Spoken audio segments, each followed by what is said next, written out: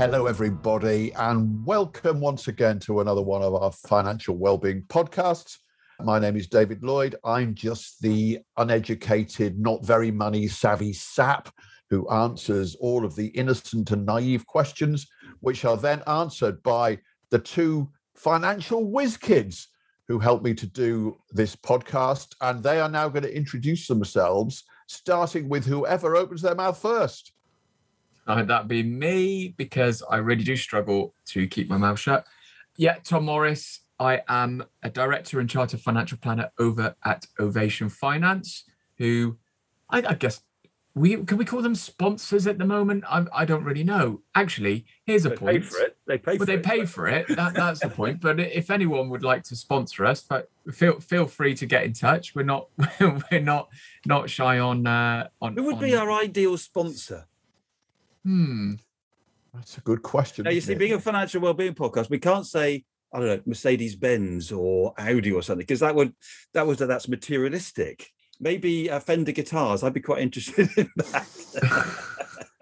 Somerset County Cricket Club, I think, would be my controversial. Or Bristol City Football Club. I know those are two. All right. Well, if we were chucking that in, Gloucester Rugby, anyone from there? Fancy? I happily have some sponsorship from there. Why did I ask that question?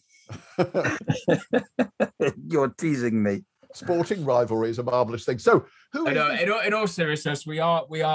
This was set up by the firm that I work for, Ovation. So, if you're interested, go check us out.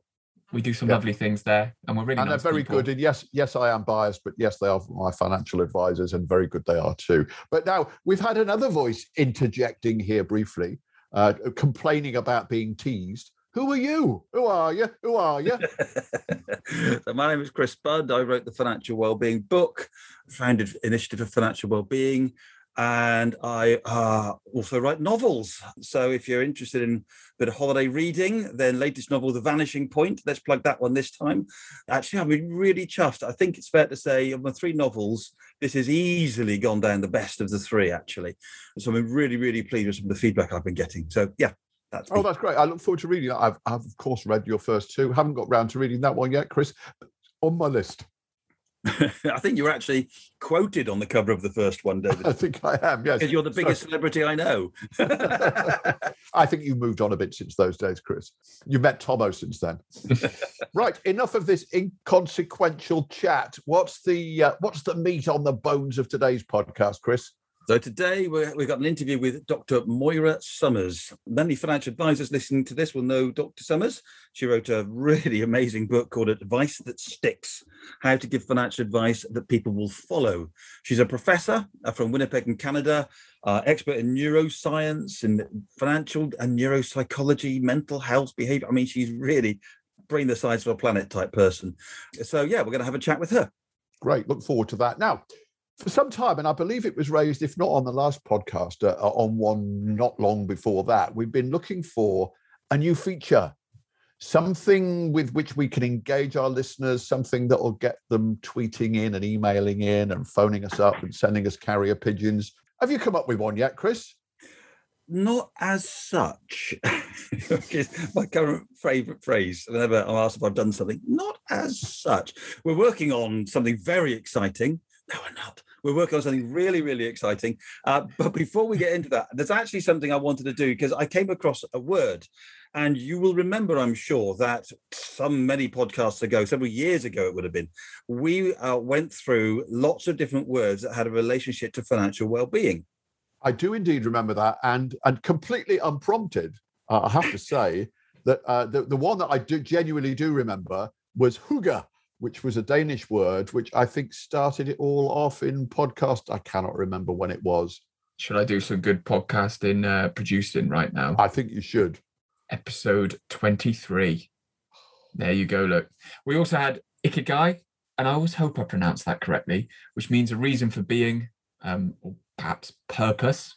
Yes, and there was a Dutch word, and if we're coming on to dodgy pronunciations, gezelligheid, I think it is, which is similar to our togetherness. Yeah, I love the fact that we're pretending we remember all of these words and have It's very impressive, chaps. I'm really we've glad not that you looked these up beforehand at all. No, well, that's the reason I did. Hooker, I genuinely remembered. The other ones, yes, a degree of research has gone on here. My favourite was Karlsarganet, which is a Finnish word that roughly translates as the feeling when you're going to get drunk home alone in your underwear with no intention of going out. Oh, that's just been lockdown, hasn't it? One word. It's the ultimate lockdown word. There's a whole world encompassed in one single word there. And also another one, a Norwegian word, kusselig, which I seem to recall, Chris, you described as a positive attitude. For example, if it's really cold, that's great, because it means you can put on your lovely warm scarf. And I can really relate to that as well. As the seasons begin to turn, we're recording this mid-September. And actually, I do enjoy the summer. I love walking around in my shorts and T-shirts and things, but actually equally when the weather starts to get cold, I love to close those curtains, get a fire going and snuggle down on the sofa. Here's another dodgy pronunciation. I'll really try it. This is an Inuit word. No, hang on. There we go. As I struggle to pronounce Iktospok. Do you know what? This is going to be proper interest in podcasting as I Google how to pronounce this word and repeat it to you all. Wait for it. So just gonna. Yeah, and I think we're going to get letters of complaint from our Inuit audience, however you do it. Here we go. I found one. Before you do it, let me have a go. Ikshurpok. Oh, nailed it. There you go. There you did it, David. Play it. Ikshurpok. There you go. Did you play the Google one?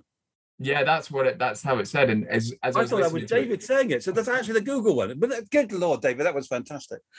So look, but anyway, there is a meaning to this word. I'm not just randomly saying these words. Forgot about that. It's the feeling of anticipation you get when you're expecting someone, and you keep going outside to check to see if they've arrived.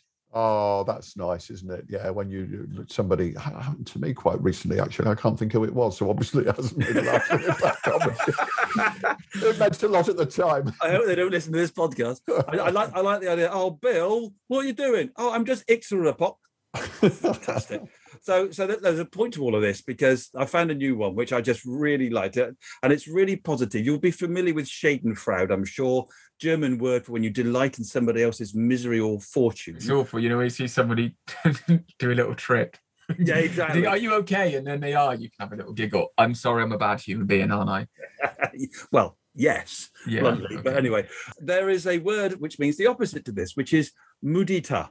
It's a Sanskrit word, and it means the opposite from Schadenfreude. It means when you feel great joy by seeing someone else's success. Isn't that great? I love that one. That's good. Yeah, I like that. I like that a lot. I think quite often we are schooled in somehow being resentful or jealous of other people who've done well, and I never am. Well, I say never. Probably sometimes I am, but I know one or two people in my field of work who have become incredibly successful, and I don't sit there moaning about the fact that they've got the success that they have, because I think they've worked really hard for it and they're mates, and I'm pleased for them. Sure, I'm a big believer in this. I didn't know it was a word, but if you can capture some joy from other people's success, you're going to have more success around you and more joy around you. And I love nothing more than hearing a friend tell me they've got a promotion at work that they've been working hard for, or the news of they're expecting another child, or it could be all manner of things. If you can flip it around and really take some enjoyment from that and live vicariously through it as well a little bit, I think there's a lot to be said for that. Absolutely, Tom. And much better to be like that than to live your life resentfully or bitterly or with too many regrets about how other people have done better than you. So the perfect thing is you see a friend walking down the street who's had something really good happen to them, and you feel really pleased for them, but when they trip over, you might still have a little chuckle. Double whammy. Double whammy. I know if my mates spotted me tripping over, they would properly rip me for it, and I'd expect nothing. I tell you a better example is when you're playing cricket and there's a mate of yours who scored his first ever 100, and you'd be absolutely thrilled to pieces, and the next one he gets the ball right in the box and is doubled over in pain. Yeah. You would still laugh, wouldn't you? Let's be honest. That's the world of cricket bants. And we're going to go on to this segment now, but in true Titas Tomo fashion, I'm usually delighted when I play cricket when a friend got a 50s, got a 5 for or 100, because that meant they were buying the beer jug in the bar afterwards. So I got a free beer. Great Tomo, Tomo tip, that is. You have set yourself up perfectly for our regular feature, the one that never goes away and never will go away, Titus Tomo. When Tom Morris here, our expert, our monarch of meanness, our prince of parsimony, all of those things that you could call him, will now come up with, once again, another one of his fantastic tips for how you can save money. Before he does, Chris, have you got one this week? Well, I was just wanting to remind people of a reasonably serious tip from, actually goes back a long way, goes back as far back as the Financial Wellbeing book, which is that if you are tempted to buy something, and we all know that retail therapy is a myth, that if you buy something to cheer yourself up, it's actually not going to cheer yourself up, or it's only for a very short period of time. In fact, it can even make you feel fed up, as when you realize you bought something for the wrong reasons. So to combat that, there's this thing called we use called the 2-week rule, which is that if you see something on the spur of the moment, say, do you know what? I'm feeling fed up. I fancy that. Don't buy it, but wait 2 weeks. And actually, this works really well with kids. If kids see in the toy shop, they say, I want that, I want that, I want that. Say, you can have that if you ask me again in 2 weeks' time. And the chances are, of course, they'll completely forget about it. But if they do ask you again in 2 weeks' time, it probably means they really want it. So the 2-week rule is not quite Titus, although it will save you money, because you'll end up buying less things than you would otherwise have bought. Good advice there, Chris. Well, I haven't got anything this week, Tomo, so it's over to you, mate. Yeah, before I do, I'll just comment on Chris's tip. It's an excellent one. It's one I've actually talked to clients about before who enjoy spending money on things that might not necessarily really value. And we've gone through that exercise, and it does work. So really, great tip, Chris. For me, this one is a conversation I had with a listener. Chris, you'll know him, and it's Andy Coles, who's a fellow financial planner. And he listened to the podcast and used Kids Week, the money saving tip that we did for the theatres in, I think it was August time. So he actually used that and saved some money. And he said he had a great day in London. So that was good to hear. But then he followed up with, I think this could really work, but you need to be quite organized for this, I think. He said, instead of buying birthday cards every year, buy a really big one that you can reuse. And in that way, but in that way, you write a different message every year. So I think you'd have to be organized to make sure that once you've given it to that person, it probably need to be somebody in your household, so you can then go take the card and store it away somewhere and bring it out a year later. But he said the idea is you don't have to buy lots of cards, quite good for the environment, but you can just keep adding lovely comments each year. So then you get this sort of catalogue of birthday messages from the same individual, which I think is rather nice, because to be quite frank, cards just get put in the recycling most of the time. I think that's brilliant. Do you know what? That has now reminded me of this is quite a coincidence, true story. It was my partner's birthday last week, and a friend of hers came round yesterday with a card for her, but she'd forgotten to write anything in the card. She said, I've got a card for you. So she opened it up, and it was just completely blank. So they decided, they both play in a band which got a lot of members, the Amling Band in Bristol.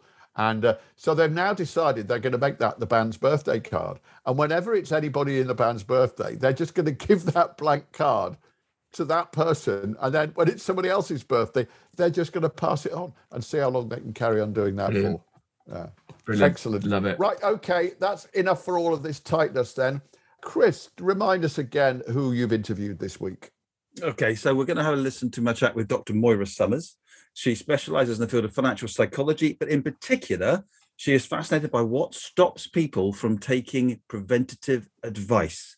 In other words, advice we are given to stop us from making bad decisions, which is hugely relevant for financial well-being. We like making decisions about things that bring us joy now, rather than the things that will prevent bad things from happening in the future. So Dr. Summers specialises in that subject. So let's have a listen to my chat with Dr. Moira Summers. Dr. Moira Summers, thank you so much for joining us on the podcast. It's a pleasure. I want to get into, I see all the books behind you, and I wish I could just explore your bookshelf. Well, yeah, I suspect you've probably got most of them yourself already.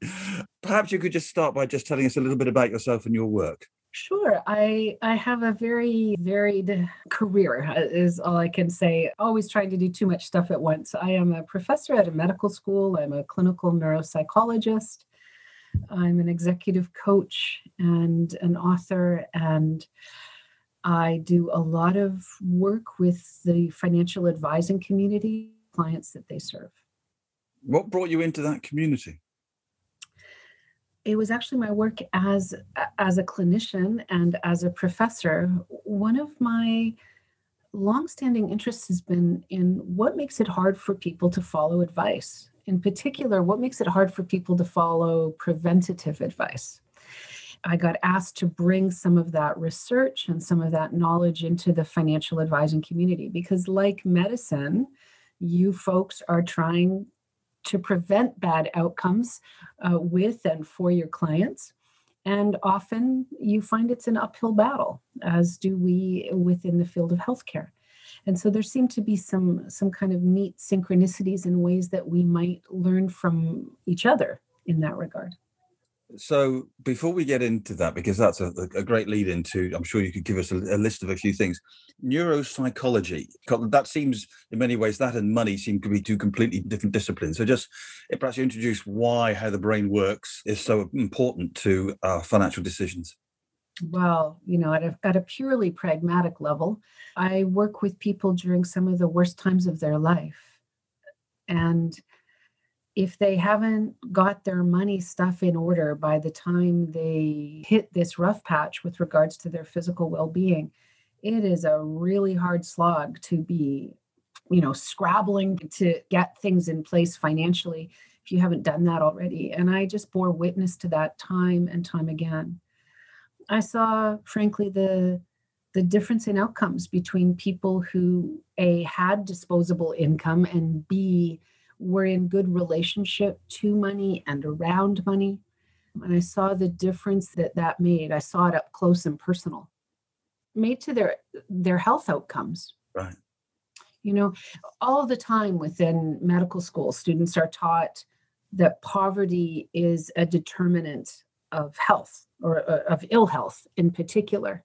But when you actually get to see it day in and day out in the folks that you serve, you recognize that the inability to plan for proper insurance and to get that in place, and the inability to pay for the medicines that would keep diseases at bay or allow you to experience some measure of comfort, or allow you to get the therapies that would prevent the sort of decline from setting in with such alacrity as it sometimes does, that all of those make a huge difference in terms of outcome.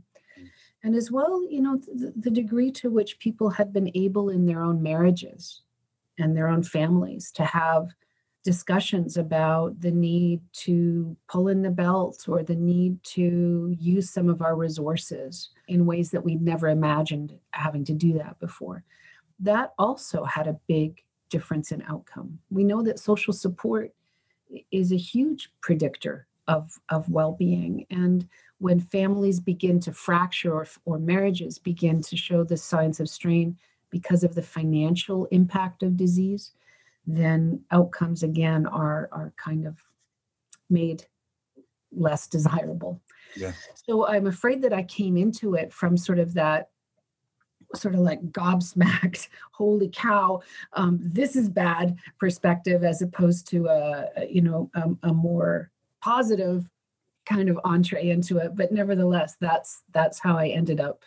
So there's a really interesting area that we could probably talk about for hours, actually, which is that of, I don't know if you know the phrase integrative medicine, lifestyle prescribing. This is all meat and drink to you, I would imagine.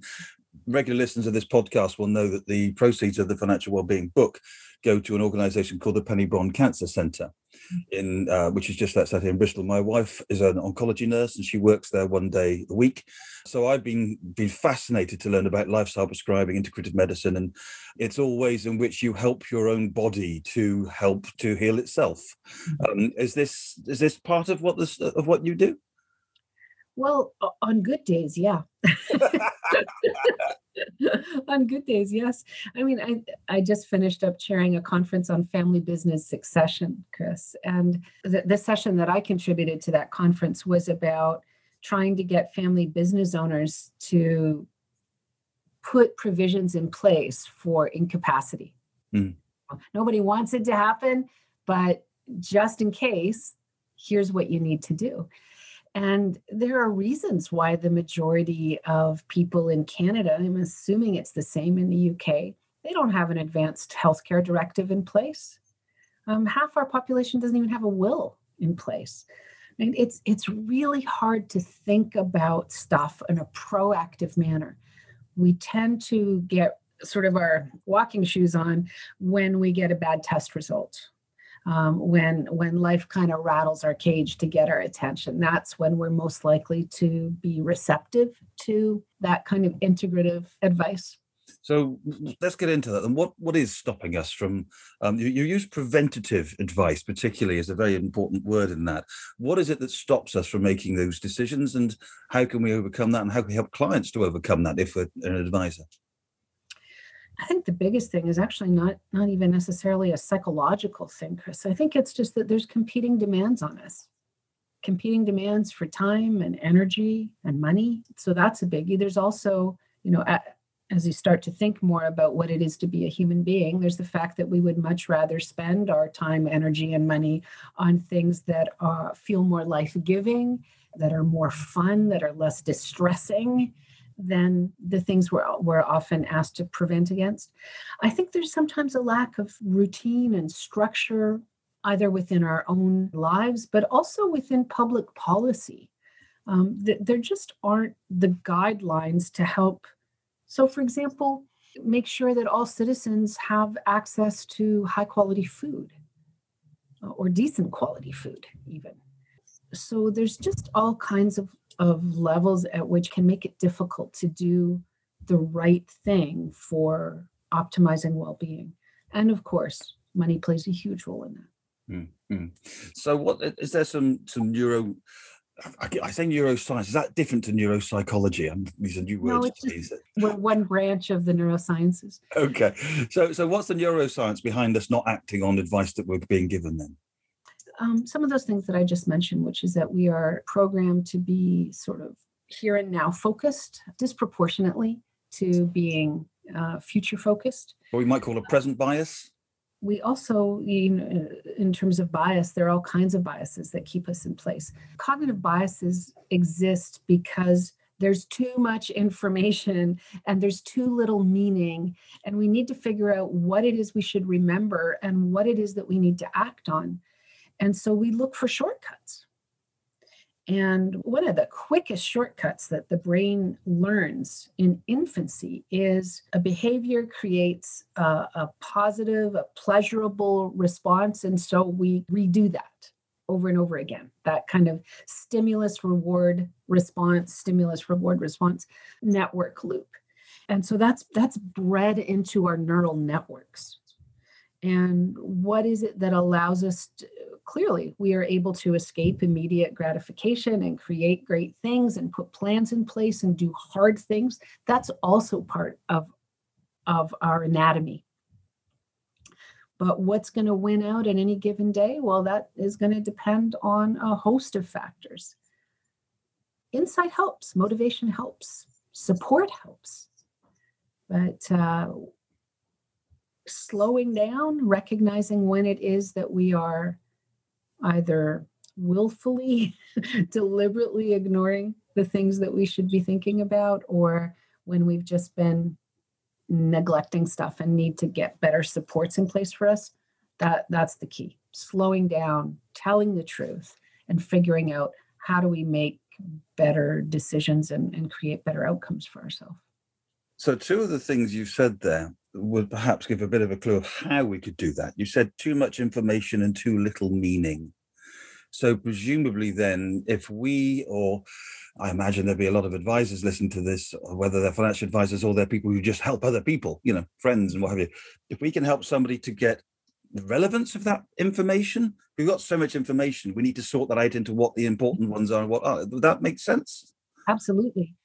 When I was researching my book, I did a deep dive into consumer research, actually, and what is it that consumers look for in the experts that they consult? And top of the list was cutting through complexity. Right? When I go to a doctor because I didn't want to go to medical school. I go to a lawyer because I didn't want to go to legal school. But even doctors and lawyers have their own doctors and lawyers, because when it comes down to figuring out which of this information is wheat versus chaff for me at this point in my life, when I might be actually kind of diminished or worn out or worried or concerned, I need somebody with expertise to help me with that. And it really helps when that person with expertise isn't just sort of educationally equipped to help me, but also has the interpersonal skills to get to know me and to help me make trade-offs that make sense in my life, even if they wouldn't necessarily make sense for the next person in the waiting room. Or even the advisor themselves. Absolutely. Absolutely. So the role of the expert then is to help you to sift through the information and just focus on the information that's important to you. Well, that would then lead to a follow-up question to me, which is, when it comes to finance and money, what is the important information? That's going to change over time, right? That's going to change over time. There's some research on financial literacy, for example, that says we do best at taking in information and acting on it when it comes just in time, when it comes right when we're sort of receptive for that learning. You know, the best time to learn about mortgages is, well, the easiest time to learn about mortgages, it turns out, is right when you need a mortgage. Yeah. Trying to teach a kid who's 15 years old in some sort of high school math class about how mortgages work, they'll remember that till the exam, and then chances are that'll fade away. That plays into your comment about too little meaning then as well, doesn't it? Because when there's a house over there that I want to buy, I really want to know how mortgages work, because that has real meaning to that information, doesn't it? That's a really insightful point, because I'm reading a book by a Dutch history professor, I think is Rutger Bregman. He's written a couple of books. One is Utopia, How to Make It Happen, I think, and the other one is Humankind, which is one of the best books I've ever read. It was so cheered me up. Humankind, I absolutely recommend it. Its central premise is that we're not actually all selfish and horrible at all. We're actually all quite nice people. A message that I really needed to hear right now, you know. Anyway, I'm just starting to read the Utopia book, and one of the bits of research he quotes there is research that shows that financial education in schools doesn't actually make any difference. And you've just given us the reason why, haven't you? Well, one of the reasons why, I think the other reason why so much financial advice doesn't go anywhere is because it fails to take into account our humanity. It fails to take into account what it is to be a real human being, with just like even start at that first thing I talked about, the competing demands on us, let alone some of the other things like needing to learn how to tolerate difficult emotions like envy. You think when the latest version of the latest and greatest phone comes out, that people aren't gripped by this desire to have what their buddy just got, or the desire to have what the ad says I can have. There's $1 billion advertising industry out there that exists solely for the purpose of parting us with our money. And they have very sophisticated means of doing that. And if financial education doesn't equip people for seeing through that and tolerating some of the stuff that it evokes in us, then we're just, we're like the fish on the hook, and we've been caught. And so I think the sort of financial literacy 2.0 has to look into, integrating the technical advice or the educational part with the fact that all decisions have been put through the personal filter about what matters to me, and they've also been put through the nudges and the defaults that act outside our consciousness. And so information alone won't help with either of those two pieces. We need to do better. We talk a lot. We have 5 pillars of financial well-being that we use for the Initiative for Financial Wellbeing, and in the book, and one of them is called A Clear Path to Identifiable Objectives. And then when we drill down on identifiable objectives, we're really talking about intrinsic motivations, meaning and purpose. And so I guess what you're saying, forgive me, I don't wish to put words in your mouth or to summarize what you're saying, but repeating it back, it sounds like if we can identify that intrinsic motivations, the things that give us well-being and meaning and purpose in life, then we just anchor every decision back to that. Is this helping me to achieve that intrinsic motivation? Does that work? Have you ever had a conversation with somebody that you've just met about what matters to you? Like, what matters to me in any given moment, Chris, might be, I might be like Ebenezer Scrooge trying to figure out, is this ghost really a ghost trying to give me a message? Or I think the line is, or is this a bit of undigested beef? And the fact is that what strikes us as meaningful and purposeful is going to change. And our job is to figure out, where are we on that trajectory? If you hit me on a day when my marriage is swimming along and there's nothing but closeness, versus a period where, we're looking at each other going, I know I chose you voluntarily, but I can't quite remember why. It's going to be really, really different. And so part of it is figuring out, can you meet people where they are as a financial advisor? Can you meet people where they are? And do you have the skills to help people figure that out? And as a consumer of advice, do I have the sense that this person in front of me is somebody that I would trust with that heartfelt information? Yeah.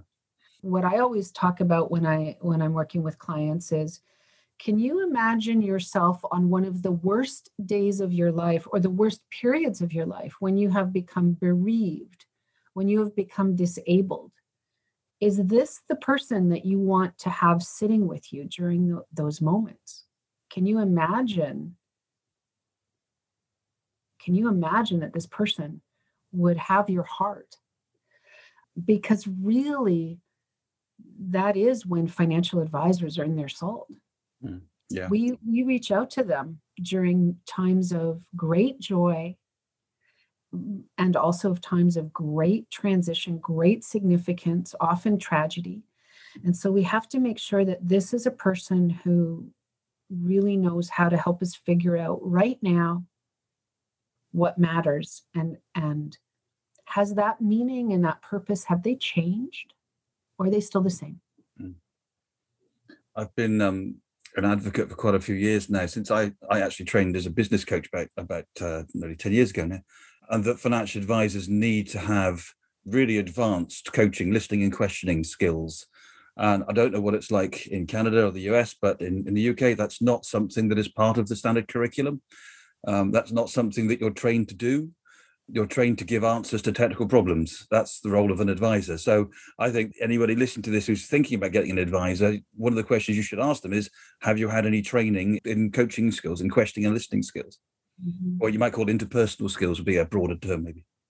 Or at least they have to have their own radar attuned to the, Oh, well, everybody thinks they have that, don't they? Sorry, I meant the client has to have radar attuned to, you can just look at it like, who occupies most of the airtime? The advisor? Is she spending the entire time telling you about how great she is, or what her thing that makes me roll my eyes, what her process is? Or is she really trying to understand where you come from and what it is you're hoping for? Yeah. It is possible to become a financial advisor, I think, on every single continent on the planet without ever having taken a course in communication. Yeah. So when you look at the standards that they set out for advisors, there's really good stuff in there. The latest one for the American CFP board actually requires, as do the ones for Canada and the UK, they require, for example, that you have expertise in implementation, that you know how to help the client implement, and that you have things demarcated about whose job it is. You never have to have a course in that either, but you're responsible for it. Yeah. Yeah. So I think the training is there's going to be sort of a short, sharp tug on the choke collar at the training institutes to make sure that they're covering these important domains. Yeah, I hope so. So I want to just finish with a conundrum, okay? And because there's a couple of bits of research which I've read which seem to me to conflict about happiness. So let me try and explain. On the one hand, we are told that mindfulness is the way to be happy. Slow down, as you've talked about, make system-based decisions and think about things and just enjoy what's around you and don't constantly seek change, because when you're seeking change, you're in a position of unhappiness. That's on the one hand. On the other hand, we are also told that having meaning and purpose in life and having ambition is a good thing and achieving things is a good thing. And that will give you a happiness. And it seems to me that those two things are in contradiction with each other. And I can't quite get my head around this little riddle that I've discovered for myself. What do you think of all that? Mm-hmm. We find the same things in therapy around so many issues, that there's this tension between two seemingly opposing truths. How can truths be opposing? Right? I mean, right. Yeah. There's a whole area of philosophy around that. For me, it's not the contradiction so much as the complementarity of those things. That, for example, we know folks who achieve and achieve and achieve and never stop to smell the roses. So the mindfulness is about paying attention to what your actual experience of something is. Because it could be that you were sold a bill of goods that is, frankly, crap for you. That thing that you were chasing was never really what it was going to be for you. And unless you slow down and pay attention to what your actual experience of it is, it may be difficult for you to see through the lie. Similarly, paying attention to what you have often involves cultivating gratitude, experiencing gratitude at a deep level, recognizing how quickly you can reset yourself, like one focused inhalation and exhalation. And you recognize that no matter how upset you are or how messed up things are at this moment, that you can ground yourself over and over and over again in how okay and tolerable it is to be in your skin at this moment. So it's, as you say, the two can actually complement each other, because you can have long-term meaning and purpose and strive and ambition whilst being mindful on the way. Mm-hmm. Okay. I like that. I'm going to work that one around a bit. I'll reflect on that. Thank you so much for joining us. I'm just so pleased that you invited me to speak to you in support of your own initiative. Thank you for the work that you're doing, both for the Cancer Institute, but more broadly to help people get into good relationships to money. Thank you very much. Thank you. Well, really interesting stuff, that, Chris. Good interview, I think. And she had a lot of pertinent things to say. And there were a few things that struck home to me, just because of my situation at the moment. Both my parents-in-law are both quite old and quite frail now, and are in a state where they're not really able to make too many decisions for themselves, particularly about money, well, about anything really. And so I was very stricken by her advice to say, get your money sorted before you become seriously ill. Start to make those plans now, because when that time comes along, if you haven't got everything sorted out, and I'm sure you two as financial planners will have come across this many times, you're then in a situation where you're going, well, you're not in a fit state to do it, and that can cause all sorts of problems. I remember my dad, who passed away quite some years ago now, got me and my brothers together sometime before he died and said, boys, I don't want you to worry about anything. everything is under control. You're going to get, I've got 3 brothers. He said, my estate will be split between you equally. So that's all fine. All the paperwork sorted. Don't worry about it. We thought, oh, that's good. Our dad could always be relied on to do that. When he died, we went to meet his solicitor. His affairs were actually in a terrible state. He hadn't done half of the things that he said he was going to do. And it did take a bit of tidying up. I mean, not as bad as some people can be. But yeah, I was just taken. I just thought that was very, very good advice. So there's a phrase that she used fairly early on in the chat, which I did bring out at the time, but I just bring out again, which is when we're trying to make any decisions, not just financial ones, but any decisions, we tend to have too much information and too little meaning. I thought that was a fantastic, you think of voting or referendums or whether it's personal decisions about life, too much information, too little meaning. So if we can slow down, make more deliberate decisions and be truthful with ourselves, you're far more likely to make better decisions. I thought that was really insightful. Yeah, she talked, didn't she, about cutting through complexity and just focusing on what's important. Our life can be so often full of stuff that gets in the way. We all have busy lives. We're all at different stages of our lives, the 3 of us actually, but that doesn't mean that we haven't got lots of things that are always competing for our attention. And that's why I think, particularly around money, it's got to be really important to make those decisions as early as you can, particularly when you're in a reasonably together enough state to make them. I picked up a couple of points for this. Firstly, it really flew in the face of this idea about chucking a load of financial education at youngsters. Yeah. But which really got me thinking. I have conversations with some clients, new clients you take on, you discuss, you help educate about actually things that are relevant to them. And the comment goes, I wish I learned this at school. Well, actually, if they learned it at school, how much would have been retained? You know, you're talking to a 15, 16-year-old about mortgages. I mean, crikey, what on earth is going to be retained at that age? So it got me thinking, actually, that are we on a financial education quest too broad? Do we need to be really specific? Anyway, maybe a conversation for another day. That's really a very good point, though. I mean, I did an A-level in history, and actually there's very little I could now tell you about Robert Peel and the reform of the Corn Laws, but I think I knew quite a lot of it at the time. And I think that's very true. It's about making sure that you know the right things and you do the right thing at the right time for you. Yeah, so perhaps education throughout people's lives, or giving them good signposts and places to find that education for when it's relevant for them, they're going to be able to pick it up really easily. But 2 that really struck out for me, and I'm going to go to 2 of the 5 pillars that we work with in financial well-being. The first one is the ability to cope with a financial shock. And that's where I'm talking about insurance. The ability to be able to, if you've got an illness, be able to have an income coming in, being okay. It might well be that you've built up enough assets yourself because you're a little bit older in life and you're going to be okay should the worst happen, because you talked about how that can be really detrimental. Interestingly, I think a lot of it was around medical insurance, and I think we're quite fortunate in this country that we haven't got that burden. We've got obviously a public health service. Well, what's left of it? Well, again, maybe that's a discussion. He's got a bit political. Dave's got a bit political. Let's go.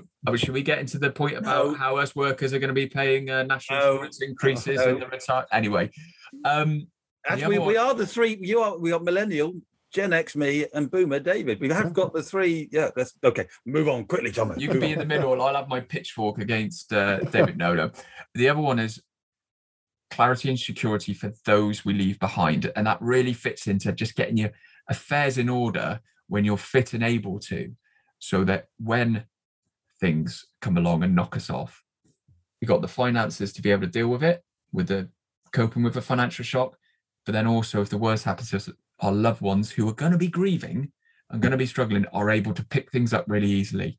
And if we can actually actively do that and think a bit more in the future, there can be some long-term well-being, but well-being in the now and knowing that we've got those things sorted.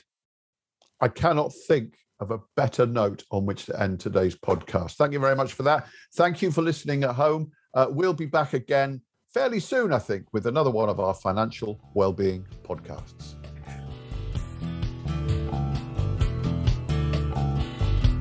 If you want to be notified of upcoming podcasts, make sure you click the subscribe button. For more information on the topics discussed in today's podcast and to purchase a copy of the Financial Wellbeing book, please visit www.financialwell-being.co.uk. We'd love to hear your thoughts and ideas on financial well-being. You can send us an email at contact@financialwell-being.co.uk. You can follow us on Twitter @FinWellbeing. Chris is Ovation Chris, and David is @Dave_Backwell. This has been an Ovation Finance production. Thanks for listening to the Financial Wellbeing Podcast. More interesting than you might think.